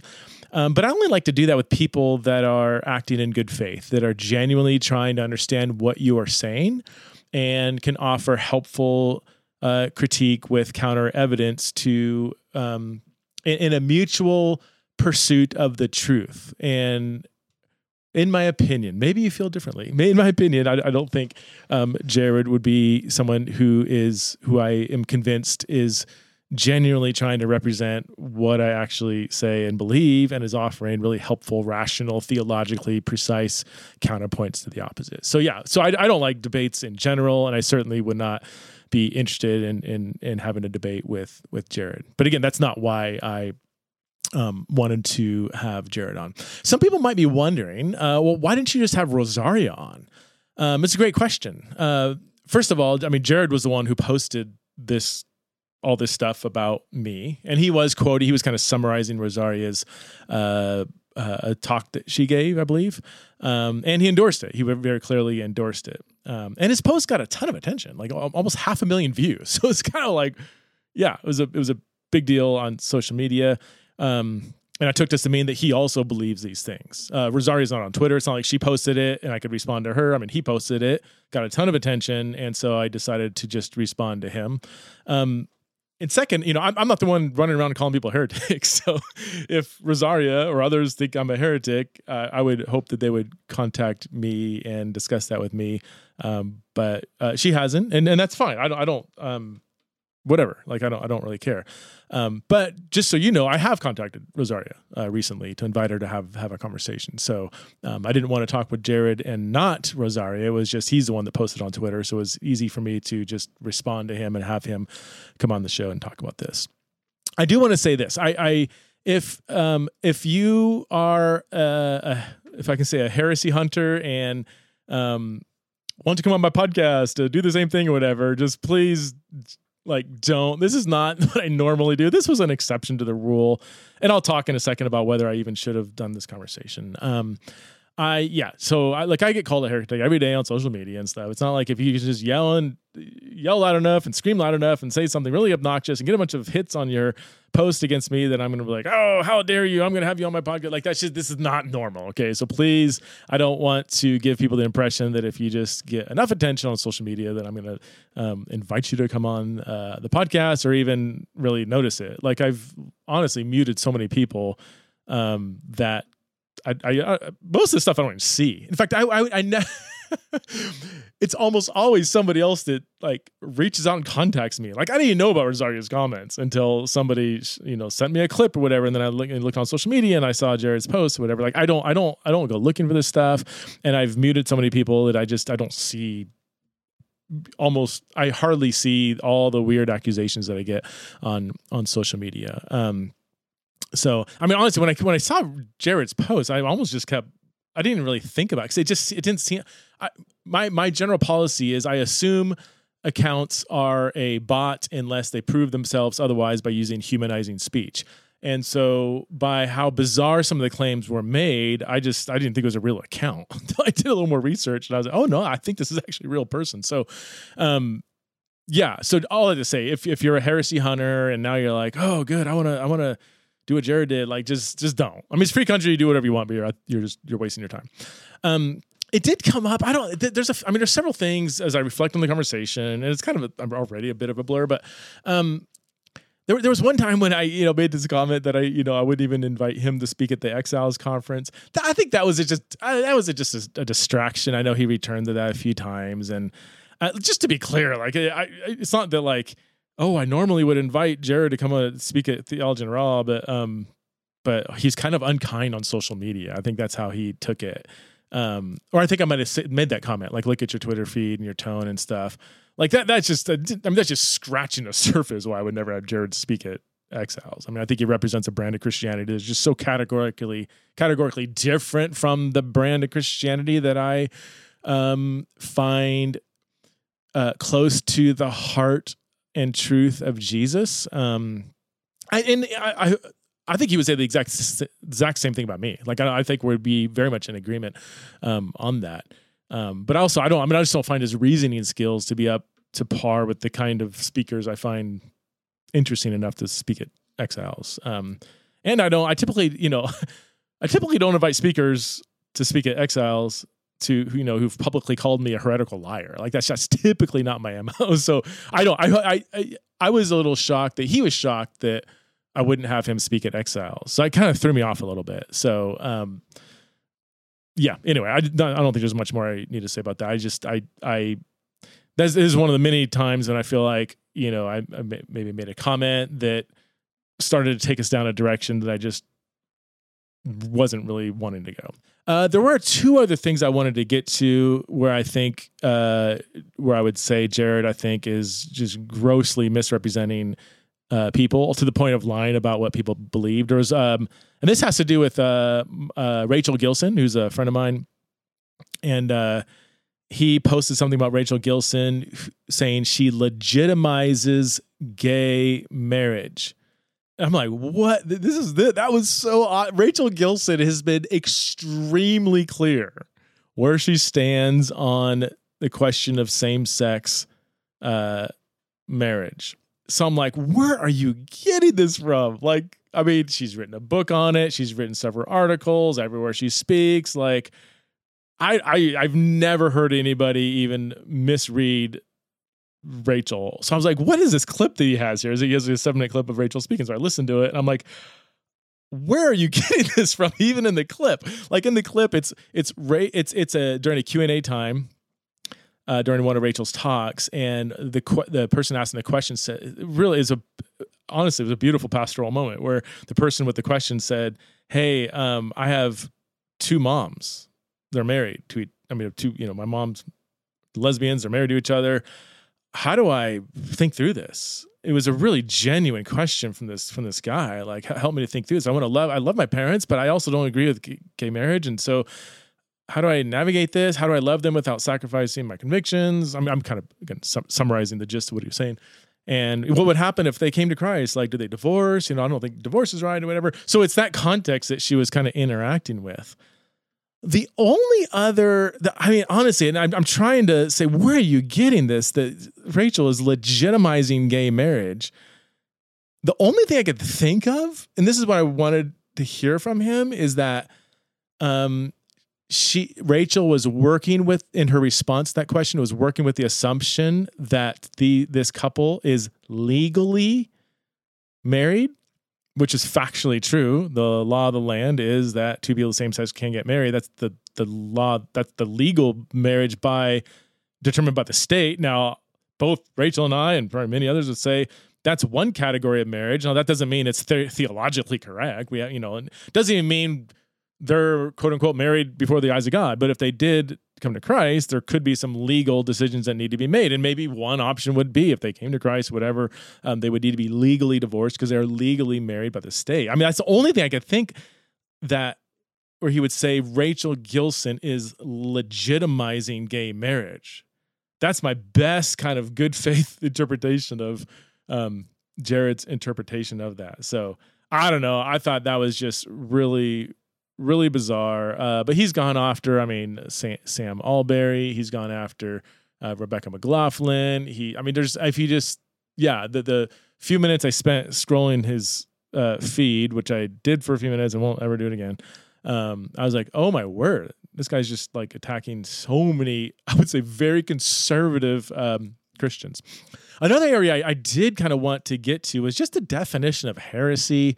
And even that, I don't know, given kind of the nature of the conversation, would that even been profitable to talk about? Where are you getting your definition of heresy from? You're just slinging it around I think in ways that the early church wouldn't have recognized. What's interesting is that the English word heresy comes from the Greek word hereticon. Hereticon occurs once in the New Testament, Titus 3:10. You know what it refers to? You know how you translate it? It's translated a divisive person, a hereticon. A hereticon is literally a divisive person. And Paul says, what did he say? They should be warned twice before separating from him. So I'm not saying that's what the modern word heretic means, but those would be the ultimate kind of roots of that term. You see heresy used throughout church history. Irenaeus used, he talked about the heresy of Gnosticism, which is heresy. John of Damascus called Islam a heresy. Calvin and the Reformers, with Michael Servetus called him a heretic because he was denying the Trinity. These are fundamental breaches, against the basic orthodox cardinal doctrines of the Christian faith. And to say, that I'm a heretic because I believe that same-sex attraction, while being maybe part of the fall, is not a morally culpable sin that people need to repent from. But same-sex lust is sin, same-sex sexual behaviors is sin, all sin outside of a male-female marriage is sin, affirming all these things that are really fundamental, I would say, to a Christian worldview, to say on these more finer points that I'm still a heretic, or because I invite speakers to a conference where there are differences of different viewpoints represented, and some speakers might put pronouns in their bio, and therefore I'm a heretic. Just that whole reasoning, I find, I just find bizarre and uninteresting to really interact with. So, and even the claim, I didn't even mess with the claim really, because again, I don't want to be dragged into some debate that was just unprofitable. But saying church history disagrees with me, church history would have called me a heretic, that's just simply untrue. My best faith interpretation of what he's saying is maybe his version of what I believe, which I obviously don't trust, or don't think is close to what I actually believe. Maybe his version, the way he would summarize my beliefs, and he'd go back and then he would interpret early church, early church writers or church writers, whatever, to say, see, here's what they're saying, which I don't even trust that. I don't trust his interpretation of written texts. And then here's what Preston says, which I obviously don't trust that. And then therefore, so, I mean, you have to build a pretty interesting case to say that the beliefs that I hold are deemed heretical by church history. I mean, even the categories of like sexual orientation weren't really, I mean, the categories themselves weren't really explored until the mid to late 18th century or 19th century. So the very category of same-sex attraction as a kind of temptation that some people might wrestle with, being distinguished from same-sex lust, same-sex sexual behavior, or even an active desire to have sex with somebody of the same sex, like however you want to word it, the category of same-sex attraction as distinct from all of those other areas, that's not something that the church writers were even, those aren't the categories they were wrestling with. So, but anyway, that again, it's like, if I got dragged into that debate, it'd just be a he said, she said, show me the text, interpreting that correctly. I don't know. It would just not be profitable. So at the end of the day, my last point here is, should I have done this? I honestly don't know, folks. Maybe not. On the one hand, hardly a day goes by when somebody with a social media account and a keyboard and internet connection, calls me a heretic, and I try to stay off that stuff so I don't see it all the time. But when I go, if I Google my name, I'll come up with all kinds of weird stuff people say about me. So, and I've gotten so used to just ignoring it. It honestly doesn't even bother me anymore. It's maybe the way I'm wired, maybe it's resilience, maybe it's just because some of it's so just bizarre that it's like I don't even give that a time of day. And I've been able to ignore that for several years now. Every now and then I'll slip up, make a comment, but I try really hard not to engage in these kind of conversations on social media. So I do ignore that, but I don't know. Here's what I was thinking. I was saying, once in a while, is there a place to call this stuff out? That was what I was thinking when I invited Jared to come on the podcast. I'm like, I don't know. Like, he's just getting away with just saying what I believe that I just factually don't believe. Like, is there a place to say, no, you don't get to do that? Just because you have an internet connection doesn't mean you get to say, Preston Sprinkle believes this and whatever, and I don't believe that. At least represent me correctly. And then call me a heretic. It's totally fine. That doesn't really bother me. So that's what I was thinking. But honestly, I woke up the next day and I was like, 51% of me was like, I'm glad I did that. 49% was, I know how this is going to go. It's going to be a waste of time. This is not going to be profitable. It's probably not going to be good for my soul, not going to be good for his soul. Who's going to benefit from this? So yeah, on the one hand, I was like, is there a place to once in a while call this out? I don't know, maybe. On the other hand, I do think back and like, was this worth now the 2 hours of the time I put into it? Was there more profitable things I could have done for the kingdom in these 2 hours? And you know what? Probably so. So with that, speaking of more profitable things, my son is waiting to play ping pong with me right now. And here I am talking to all y'all. So I'm going to tune off. I'm going to sign off and go play ping pong with my son. So thanks for listening to Theology in the Raw. I hope that God might redeem the last 2 hours of the time you spent to listen to all this stuff. And if not, I do apologize for wasting your time. So hopefully the next podcast on Theology in the Raw will be more worth your time. So thanks for listening to Theology in the Raw. We'll see you next time on the podcast.